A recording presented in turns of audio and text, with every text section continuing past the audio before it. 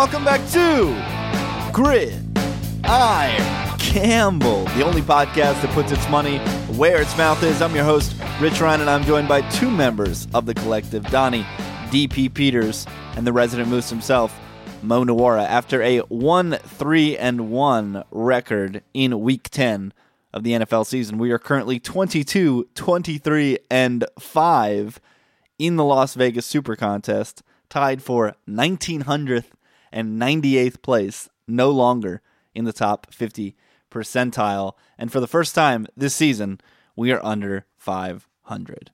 Sad panda.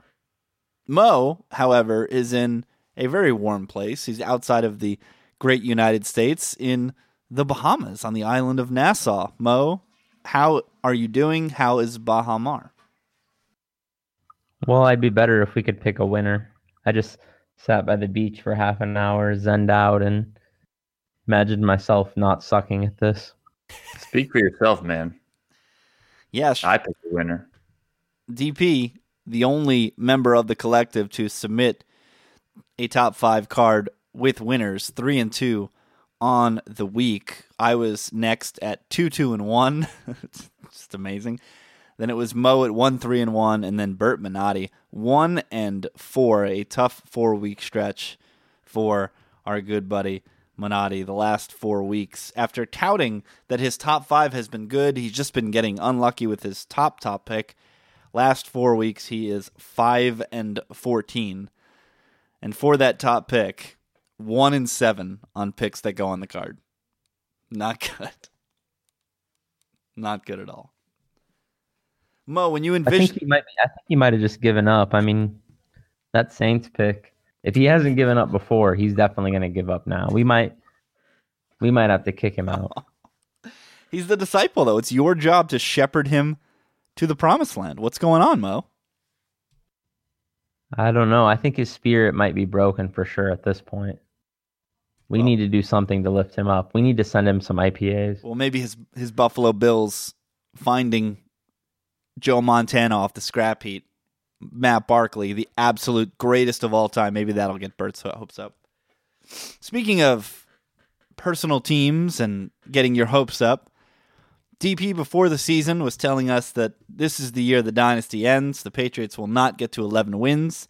They've been absolutely cruising until they visited Tennessee this weekend, where they were massive 6.5-point favorites against the Titans. The Titans no longer have M&Ms for brains at the head coaching position. Now they have Mike Vrabel, all-around Patriots legend, linebacker, tight end, what have you, and he absolutely destroyed the Patriots. 35-10 was the final. DP's 2-pizza money bet line comes through. My pizza count is skyrocketing with DP. And we'll start with you, Mr. Peters. Your Patriots go down. They get shellacked. Tom Brady looks old. What you got on this game, kiddo? Yeah, I mean, this game played out kind of like I thought it would. I say kind of because I didn't anticipate the score would be as bad as it was. I mean, 34-10 in favor of the Titans. I did not see that coming. I definitely thought the Titans could win. I thought it would be a much closer affair. It seemed like Mike Vrabel had his team ready to go with how you need to attack Tom Brady, and that is you send your rushers up the middle. You try and, make the middle of that pocket to, really hard for Tom Brady to step up in and see all of his receivers. And that's how you get after it. We saw that a couple years ago when the Texans came into Foxborough during the playoffs and did that. Gave them a very tough game, and I think you saw that here. That's how you have to get after Tom Brady. You can't get after him by either playing zone or just bringing a crazy blitz like the Steelers always try and do, or even just bringing edge rushers because he's just going to step up in the pocket and find his receivers. He wasn't able to get it done. I mean, to me, this game is pretty much on him. I mean, he looked like total ass out there. I know, Rich, you'll say he looks like ass for the last 12 years, but I listen, in my world, he looks great every week. This week, he did not look great at all.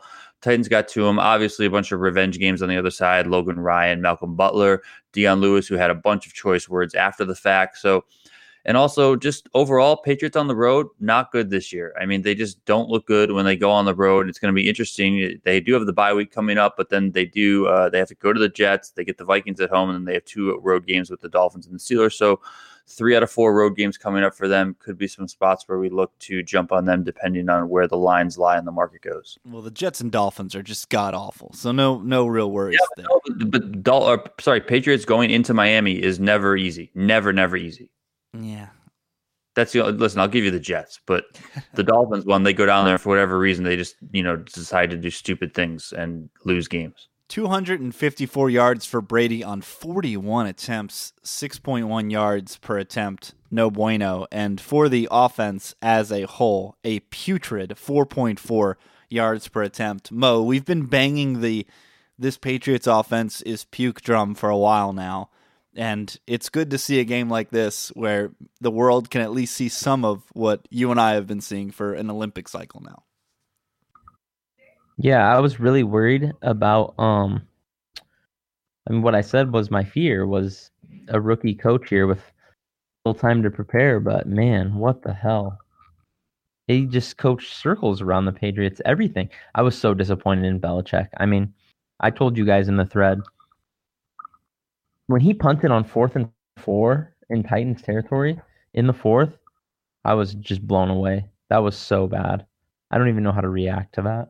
Is that Belichick just kind of, I don't know, playing mind games or something? Like, this is so stupid and so narrative driven, but you guys don't even deserve to compete for this game, so we're just punting? Is that even a possibility? Yes. Same reason why he put Brian Hoyer with 8 minutes left in the game. Just get out of here. Just punishment for not playing well. And then, of course, there was the post-game presser when they asked Bill Belichick whether or not he thought Tom played well, and he said, well, you're going to have Tom. So good. They hate each other. It's amazing.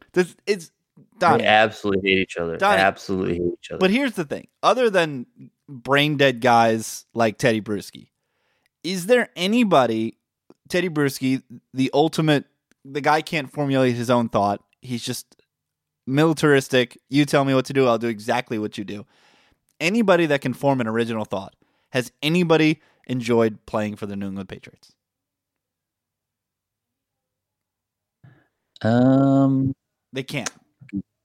I'm trying to think of something. There has to be someone. Come on, man. No, I don't see how it could not be. Like Julian Edelman can't form an original thought. Loves playing for the Patriots. I mean, okay, I think that's a stretch on the can't form an original thought with Julian Edelman, but I'll give it to you. I'll give it to you. He's a dope. Has that guy ever opened his mouth and said something half intelligible? I feel like he has, yeah. No, stop it. Yeah. He's just concussed on the field. That's one of the greatest sound effects of all time. Devin McCourty enjoys playing for the Patriots. He's another son. I'll give him that. He might be the only one. But it's got to be so miserable to play for that guy.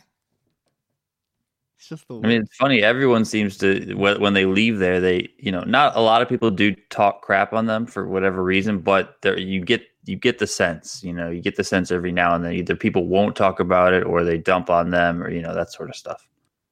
And the payment thing is obvious. There is no franchise as frugal as New England, and I mean, good on them. They don't need to pay Dion Lewis when they can put something James White back there and get the same kind of production. I mean, hell, Cordarrelle Patterson. Yeah. Why would you ever pay Dion Lewis, who's a fine player? I've said on his podcast. Yeah, I was going to say, hold on. I think that Dion Lewis might actually be a difference maker. Stop it. There's no such thing at running back. It's just a non-existent principle. See, I would have probably paid Dion Lewis because I think it's only like $4.5 million. But what is the difference? James White is on pace for like 1,500 total yards. I'm totally with you. What I'm going to say is I would have paid Dion Lewis instead of drafting a running back in the first round is what I would have done. That's what I would have done. That's fair. Like where the hell is Sony Michel? I can't really speak to who they used that money on. Did they patch up? I know they brought in Patterson getting $5 million a year, and so is Dwayne Allen. Dwayne Allen, I think he's caught one ball all year. Well, how much blocking is he doing? That I can't speak awesome, great, sweet. Well, you need to block for Brady. He literally can't move. Cool. Then get another offensive lineman. If you don't max protect for Brady, you're dead because that guy can't move back there. They drafted a running back in the first round, and Belichick punted on that fourth down. He might be starting to slip. I'm telling you. Mahomes is going to shred this team in the playoffs. I think that punting on fourth down was similar to a couple of years ago. They went for it on 4th and 2 against the Indianapolis Colts, and that was because Bill Belichick didn't trust his defense. I think Bill Belichick was just like, screw this. The offense sucks today. Brady sucks today. We're punting. Is that like Bill does? Is that like when Kobe stops shooting and just doesn't want to win anymore because he's mad? I'm not going to contribute to the offense anymore. You guys pissed me off. Hey, you got to go and ask Tom. Are they really going to hang the Chiefs minus less than a field goal in the playoffs? Is that actually going to happen? Are they actually going to hang Chiefs minus 2.5 in Arrowhead? They can't, right? If they do, back up the pizza truck. I'll tell you that much. Betting pizza franchises on that one. All right, let's move on to the pick that Mo brought up, and I'll let him lead it off. Saints at Bengals. The Bengals were catching 5.5 points, but they needed 55 points in order to cover. 51-14 was the final. Absolute destruction from the Saints. Drew Brees, 22 of 25. 3 incompletions. That's the amount of touchdowns he threw. 3. 10.6 yards per attempt. They absolutely marched up and down the field against the Bengals. Mo, you and I, this was a consensus pick, so we can't fully crap on it, but we were definitely the lowest on the Bengals. We had them nowhere near our top 5. This was a bad one, Mo. Not good in any way, shape, or form. Yeah, this wasn't a good pick. This was Brett clicked on a Bengals team that was already not that good, and then hobbled AF by injuries. And the Saints treated them like a team that wasn't very good and hobbled AF by injuries. I don't know. I don't know if I've ever lost a game by 50 against the spread. So congratulations, Brett. And let's try to do better next week, bud. To be fair, it was 37. But yeah. No bueno. I mean, it's 2018, right? If you're playing the Saints, you need to score as many points as possible. And if you don't have AJ Green and you're the Cincinnati Bengals, you're going to have trouble scoring points. It's kind of an easy formula. DP, you're more angry about it. The thing you're most angry about is why people aren't double teaming Michael Thomas. So I'll give you the platform right now to express your anger on why teams are allowing Michael Thomas to do well. I mean, yeah, that just, it's not so much anger. It's just, I'm just mind blown every week. I'm like, dude, double team that guy. Like, put a second guy on him. You don't even have to put your best corner on him. Put your second best corner on him, bump him at the line, and give him safety help over the top. I mean, it just seems like Michael Thomas is getting 10 catches, 100 yards, 1 or 2 touchdowns every single week, and it's just rinse, repeat every single week. Is someone going to eventually cover this guy? Listen, I know he's really good. I know Drew Brees is also really good. But it doesn't seem like teams are even trying to combat the fact that they're really good. And to me, when I watch Saints games, it's like, okay, if they're not doing a throw to Alvin Kamara, or they're not running the ball with either Kamara or Ingram, they're throwing to Michael Thomas. And it happens all the time. Like I don't know why people want to get constantly beat up by the same thing over and over and over again. If I was coaching the team, I would go into that game and say, listen, Michael Thomas and Drew Brees are not going to beat us. I do not care. And they're going to have to beat me with something else. If that's Alvin Kamara because he's amazing, fine, so be it. If that's Mark Ingram running for 150 yards, whatever. If that's Drew Brees finding Ben Watson, great, sweet. But I'm not letting Michael Thomas just eat on me all day. I'm not letting it happen. Michael Thomas, 8 targets, caught all of them for 70 yards and a touchdown. Hard to double Michael Thomas when you have an explosive weapon like Taysom Hill on the outside, though. Oh, yeah, Taysom Hill. Stop troll baiting. I agree with Donnie, though. I mean, if they Alvin Kamara is amazing, but if they beat you dumping off to a running back, like just go to the locker room and know that you suck. I mean, at least try to make them think outside the box and not just, first read to my WR1, free 10 yards. I mean, come on, Marvin.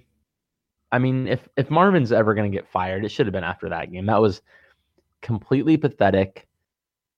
The Saints aren't 50 points better than you. I mean, it's a complete train wreck. I know I want to dump on Burt, but it's like I get where he was coming from with this pick. And I will say though, I don't know if letdown games are a thing in pro football.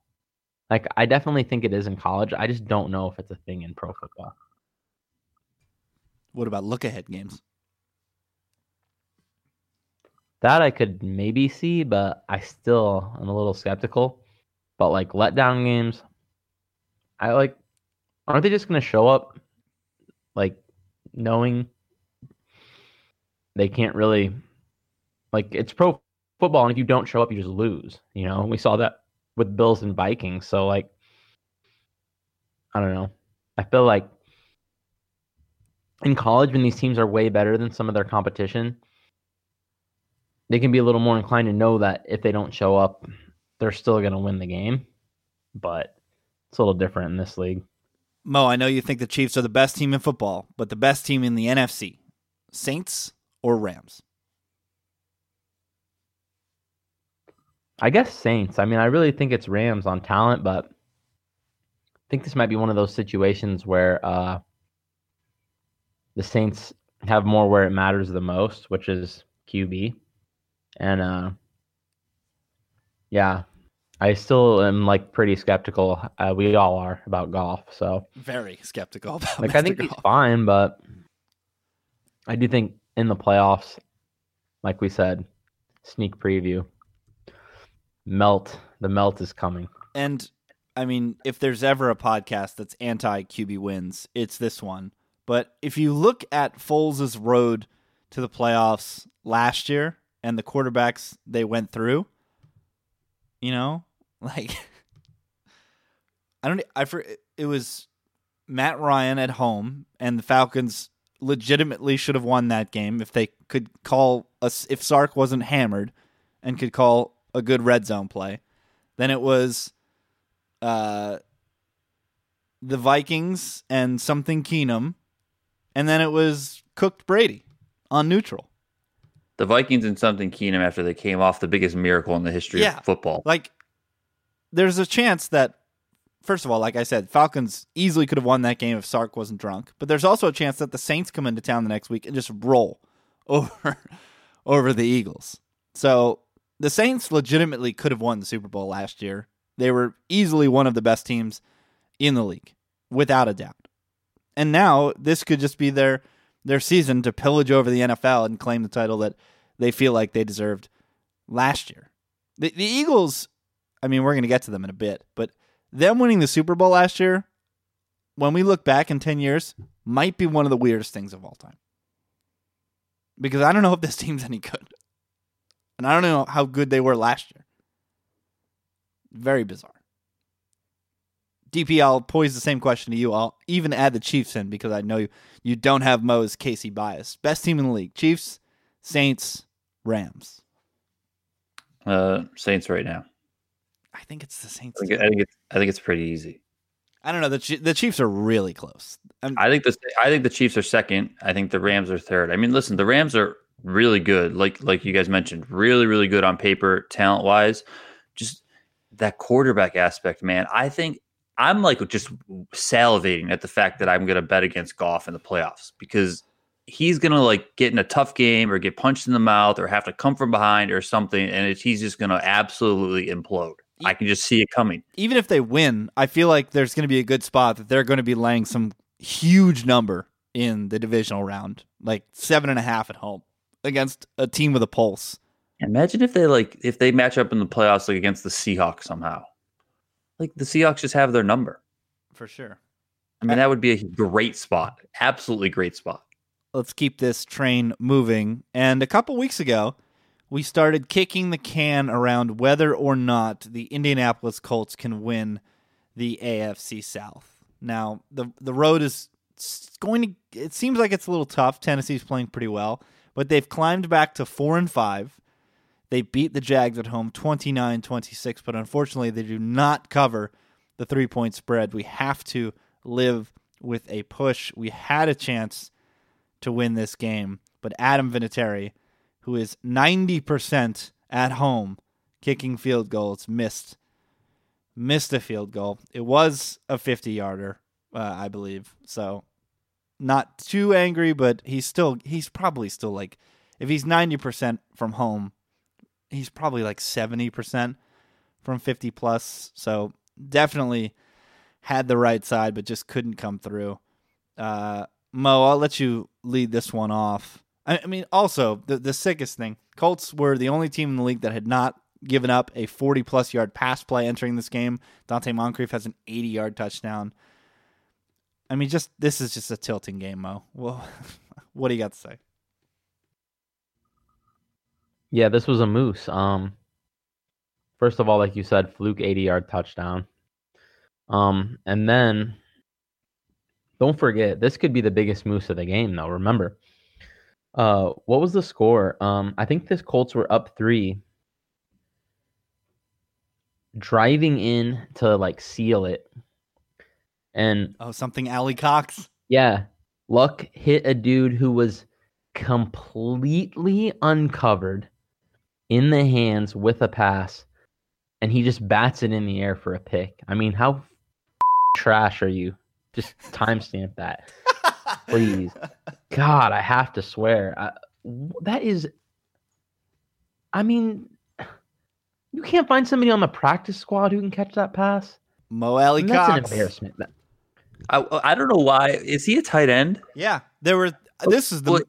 Well, Eric Ebron is having the game of his life, like the greatest game in the tight end history. And you have Jack Doyle, who's the blanket for Andrew Luck, and you're throwing to Allie Cox. Well, yeah, we hate Jack Doyle on this podcast, but please throw the ball to Jack Doyle in that spot and not something Mo Alley Cox. Like, come on. Get this clown off the field. Mo Alley Cox.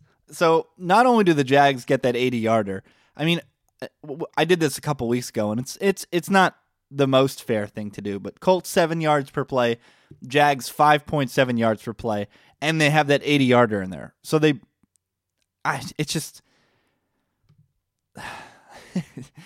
Jags can't do anything on offense, and we pick against them, and they put up 26 somehow. Like Dude, I thought this game was over.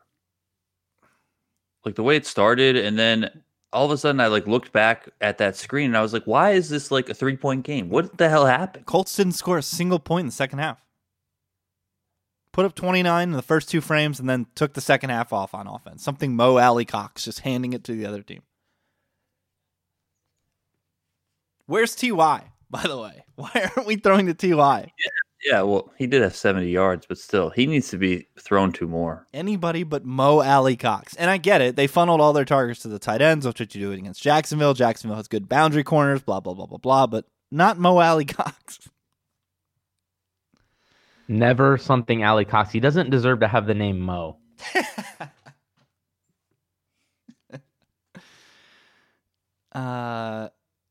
Anything else to add here? The Jaguars have one of Mo's specialties next week. They travel back home and they host the Steelers. Mo, this is rule of circled the schedule months ago.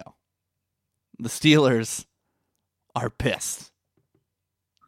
Man, they'll be pissed. And the Jags don't give a shit right now, man. Yeah. You got Jalen Ramsey's soul broken and all this. This could get ugly. Yeah. Steelers circled.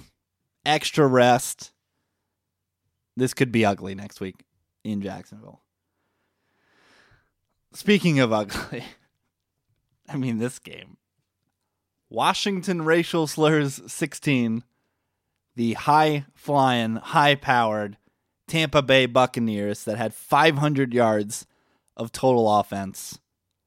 3. What the hell? What was that SVP stat, DP? Teams that have 500 yards of total offense average, 27 points a game? Mo had that stat. You got to go to him. 37. 37? 37 points per game. When these teams have 500 yards per offense, and none had ever only scored 3. This is the first, I believe, since the merger.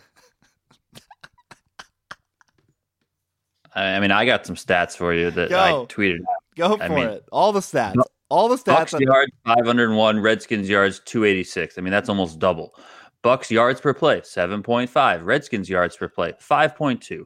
Bucks first downs. This one's great. 29. Redskins first downs 15. Doubled them up. Unbelievable. You would think, okay, maybe the Bucks are moving the ball, can't keep the drive moving on third down. Nope, Bucks on third down 60%. Redskins on third down 38%. Bucks penalties, yeah, they won there too. They had 5. Redskins had 8 penalties. Bucks red zone trips 5. Redskins 2.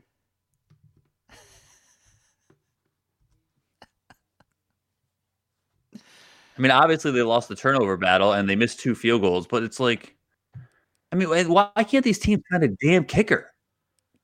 Catanzaro. Didn't he kill us last year? Wasn't he the Jets kicker against the Falcons in that bad weather game in New York? Yeah, I feel like he's cost us a few times. I think Catanzaro. This guy. I think They just cut him. They signed Cairo Santos. I did. Yeah, why didn't Cairo Santos had a job? All that guy did was make kicks for the Chiefs. Next week. Groin injury, maybe? Hidden injury, maybe? That's the only thing that makes sense. All Cairo did was crush until he got hurt last year, and then butt kicker somehow better than Cairo Santos. I don't know how the Chiefs do it. The Chiefs have a goat kicker, and then that goat kicker gets hurt, and then they just grab a guy off the street who's just incredible. Buttkicker.com. The one thing I will say, and I was reading it this morning, and I just checked Football Outsiders, and they agree, is that Washington's punter, Tress Way, is amazing. Washington's second in DVOA in punting. Tress Way had 5 punts in this game for 247 yards. He just calmly averaged 49 yards a punt. 4 of them went inside the 20. So he forced the Bucks to go 20-20, but still, they were just marching every time. So he made it harder, but the Bucks had no problem marching between the 20s. They went 20-20, all right. Just walked 20-20. They went 10-10. The Bucks gave Chandler Catanzaro a 3-year, $10 million contract. Why are we signing kickers for more than 1 year? Why are you signing kickers for more than 1 week? This Washington team, they were the most fraudulent 5-3 team of all time. Now they're the most fraudulent 6-3 team of all time. The most fraudulent 5-3 team loses their entire offensive line. Yeah. Can't move the rock to save anyone's life. Adrian Peterson looks like they took his steroids away. And then they just come in here and they're just like, yeah, whatever. 16-3, fine. Oh, man. Something Maurice Harris. 10 points PPR. Yeah. 2 mooses in 1 week. We're sliding, but we should be sliding a lot slower than we are. The final game. Well, the whole contest got crushed this week. Just FYI. I was going to 2.3 points. Yeah, we can talk about that later. But circle back to that. Last game, the most surprising game for me. Eagles minus 6.5 was on the card. They lose by a touchdown. Dallas comes in, scores 27. The Eagles can only muster 20. Carson Wentz, not good, Mo. Not a good football player. Really kills us with that Van Der Esch interception. Just misses him completely while they're driving early in the game. And I hate to say it, but Dak looked okay, and mainly because they actually targeted people down the field. Dak's yards per attempt were 7.5. Feel like that's the highest all season. Amari catches 6 of those for 75 yards. They're kind of force-feeding Amari, 10 targets, but I kind of like that. It just gives them an extra dimension. And then Zeke just does Zeke things. 8 yards per carry, scores the touchdown, absolutely bruises the Eagles on some of those runs. But the real story here is the Eagles. And I don't think their defense played that bad, but then their entire secondary died. Ronald Darby, chief among them. looks like he's going to be out for quite some time. I believe it is season-ending, the injury he sustained. Yeah, ACL, out for the season. And then on the other side of the ball, on the front, we thought that Lane Johnson might be back, right tackle, but he was not, and Vaitai is a massive liability for that front line.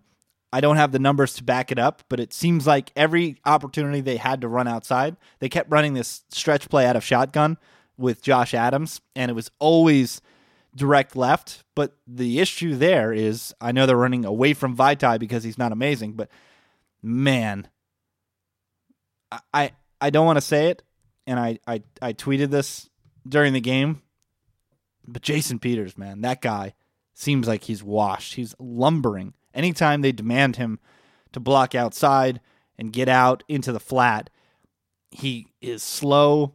He has no power driving behind him when he's blocking. So if the Eagles can't protect up front, I mean, it's rule 1 in the NFL. If you can't block, you can't move the rock. Mo, this was your pick. What you got on this game?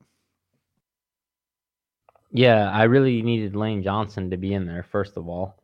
And then second of all, yeah, what happened to Jason Peters, man? When you have, I guess we're just under, like, not factoring in enough to when you go from 2 elite tackles to 2 awful tackles, or at least 1 awful tackle and 1 not good tackle, whatever we can call Jason Peters at this point.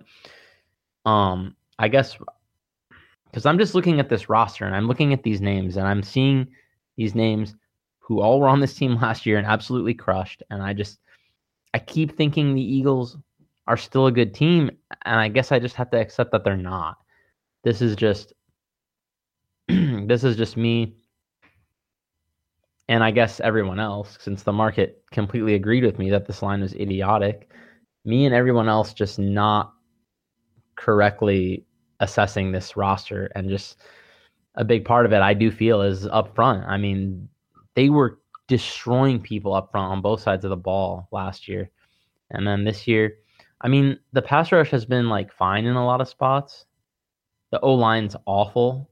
And the secondary has just sucked. So I guess the Eagles just aren't good. And my minus 150 to win the NFC East was awful. Yeah, Rajul Douglas is now their top corner, and he was second in the team in tackles, which is never good. You never want your corner to be up there in tackles because that means he's getting targeted and the other team is catching the ball. DP, on the other side of the ball, the Cowboys, are they okay? I mean, we watched them get blasted by the Titans, and we thought that was an indictment on them, but then the Titans blasted your New England Patriots, so maybe Marcus Mariota is healthy and the Titans are rounding into form, but the Dallas Cowboys, was this more, are they okay? Are the Dallas Cowboys not as bad as we thought? No, they're bad. Don't kid yourself, man. They're bad. This is on the Eagles. I mean, I don't know if you want to call the Eagles thing like a Super Bowl hangover or what, or specific to Jason Peters. I think, he's just 36. Some injuries are catching up to him. He had the torn Achilles a couple of years ago. He had the knee thing last year. I mean, I think the older you get, obviously, the harder it is to recover and just be that same player when everyone else around you is getting younger. I mean, I do think that the Dallas front seven, I think, is pretty good. That defensive line can get after it. I mean, they don't seem like the most highly touted, skillful guys, but they seem like workhorses. They do seem a little bit like the Eagles did last year, where they're just relentless, just constantly getting after the quarterback, and that works. And then obviously their linebackers with Van Der Esch stepping in there he's a good player. So I think this Cowboys team is average at best. I think that's what we always thought they were. I mean, we'll always overemphasize something and say that they suck, but I mean, listen, this is going to hold them over for a while. It's probably going to save Jason Garrett's job for the year, just because it's a primetime win against a division opponent, the team that just won the Super Bowl. You went into Philadelphia, which is a pretty tough place to play. You won by a touchdown. You look decent. Amari Cooper looks like he's getting better in the offense. Zeke looked like he's Zeke.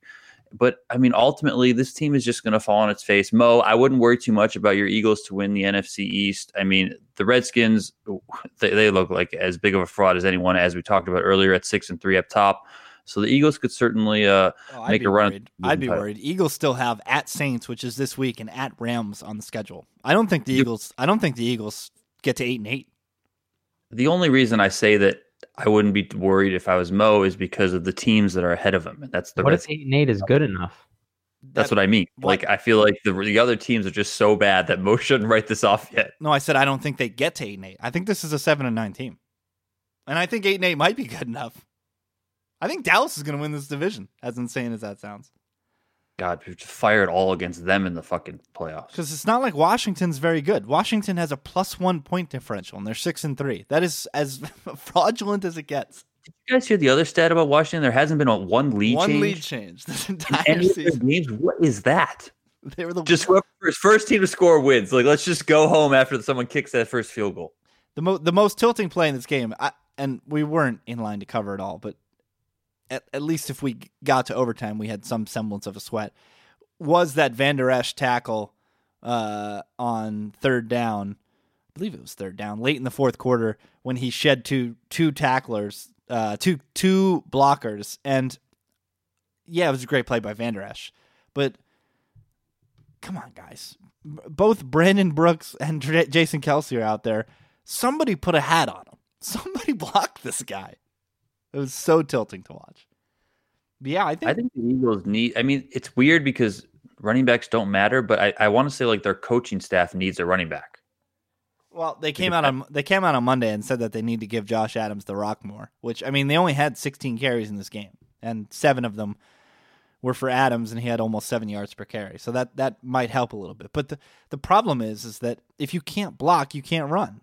You know, like if their tackles are just getting imploded on, it doesn't matter how many times you run. Just because you do it more doesn't mean you're going to have more success. Why do they need to run the ball? They have Zach Ertz, Alshon Jeffrey. They now have Golden Tate, and Nelson Aguilar can just run around in the middle in the slot. Why do they need to run the ball? Balance, fam.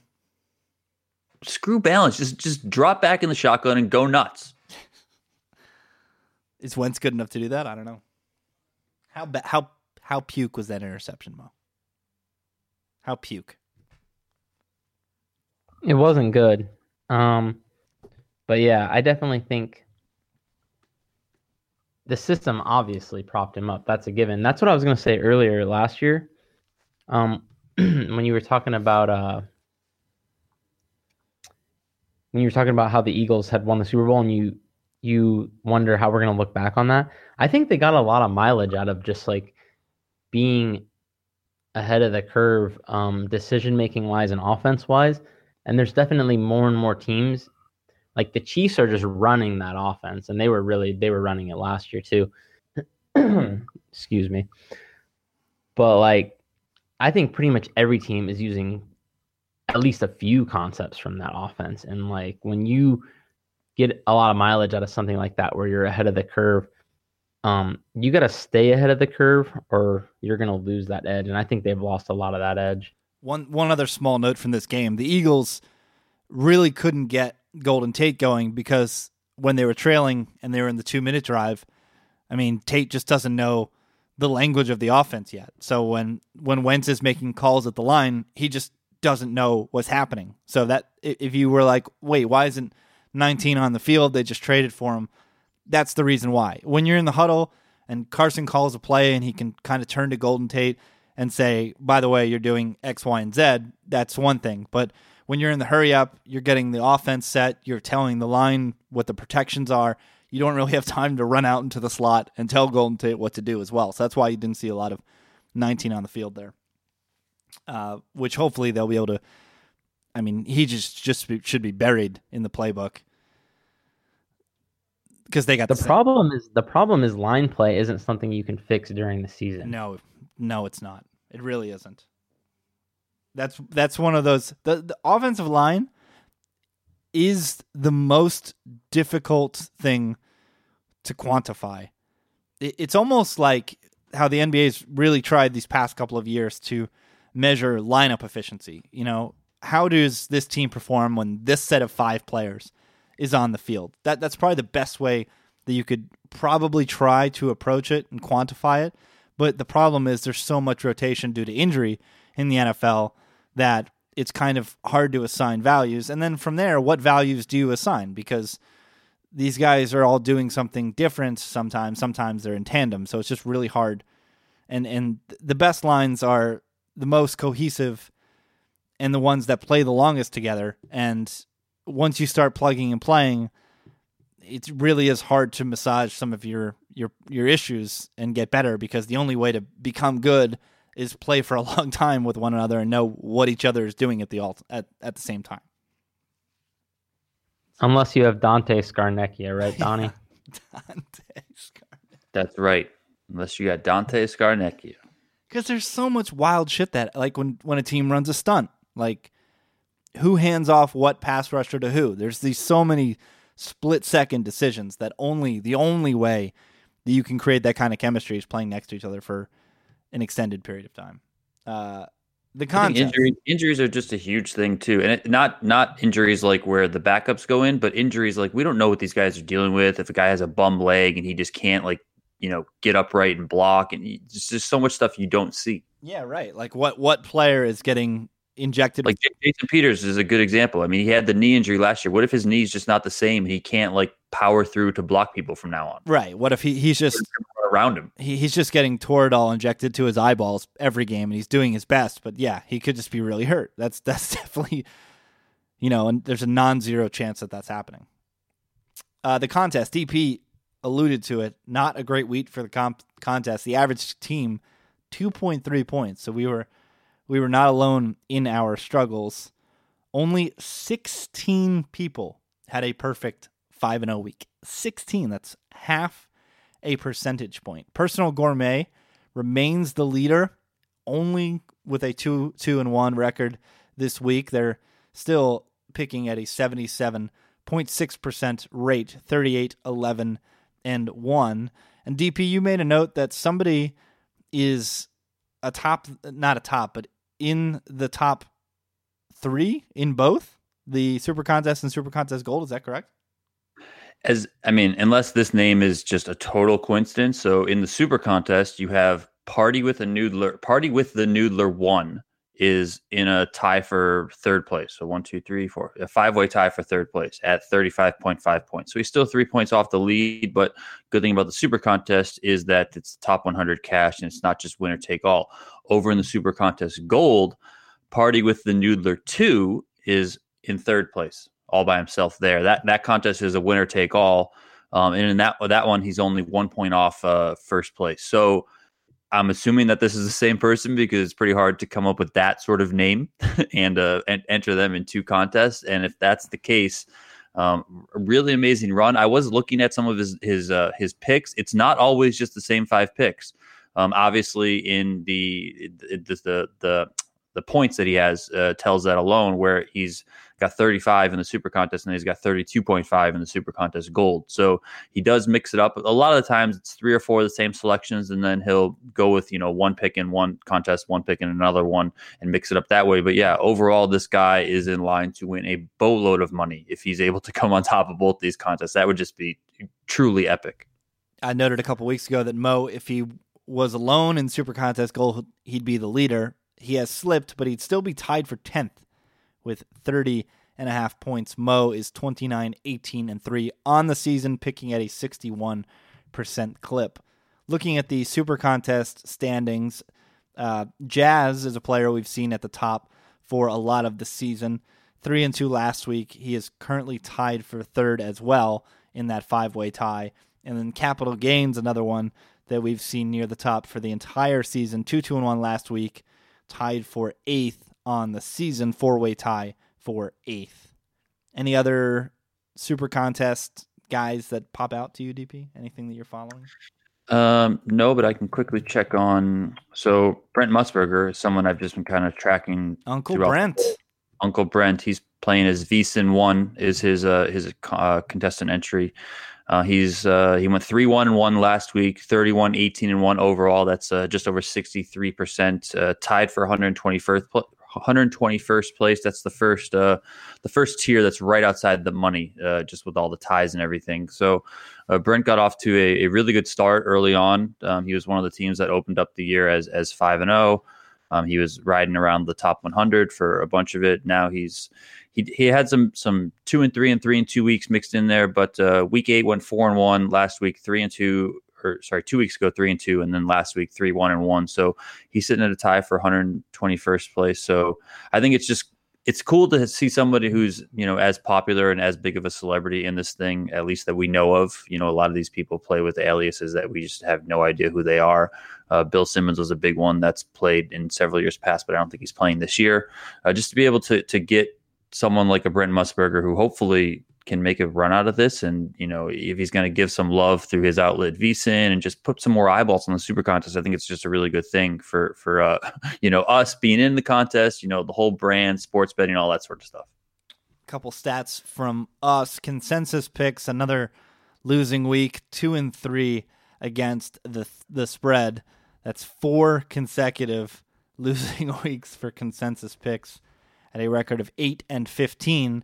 On the other side of the ball, Lone Wolves, where one host is on a side by themselves, another winning week at 4-2-1. And over the last 5 weeks, our Lone Wolf selections are 16-7-2. So when a player is by themselves, they are crushing. The one crushing the most over that span is Mo, a perfect 5-0 Mo. You're the one adapting better than us, especially with some of these traditionally donk sides. And last week, the most confusing one was the Bills. I guess you were right. After telling us we can never pick the Bills ever again, you picked them and you were right. I don't understand. You guys got to start listening to me, and I got to start listening to myself. I let you guys talk me into firing a Bengals bet this weekend, and that went poorly for me. But yeah, I mean, I'm just trying to, keep up. Like I was saying about the Eagles losing their edge, you got to kind of try to think ahead of the curve and realize when things are changing. And that's definitely the key here too. Yeah, I am not shocked by that spread this week. Eagles at Saints -7. Not surprised by that at all. I'm going to see how the public's weighing in real quick before we... That's only 7? I feel like that should be more. 60, honestly, I haven't looked yet, but 69% is on the Saints. I think 7 is perfect. Well, I'm not letting Brett put that on the card. Well, I guess I can't stop him now. All right. Want to send some love to sharpside.com. Whether you're an Android user or an iOS user, go ahead and download the Sharpside app. You can track all your bets, check the leaderboard, and you can leave some advice if you feel like you have a beat on the game. Also, check out the website, sharpside.com. They've got articles for all the sports in the swing of things. So much going on now with college basketball starting up, NBA, NHL. So go ahead and check that out. Follow these guys on Twitter at Donnie_Peters and at Mo Nawara, NUWWARAH. If you don't already, please subscribe, rate, and review. We are now also available on Spotify, so if you prefer to listen to us via that platform, go ahead and do so. We'll be back Friday to give you our Super Contest card for Week 11 of the NFL season. But until then, enjoy the rest of your week. We'll talk then. Peace.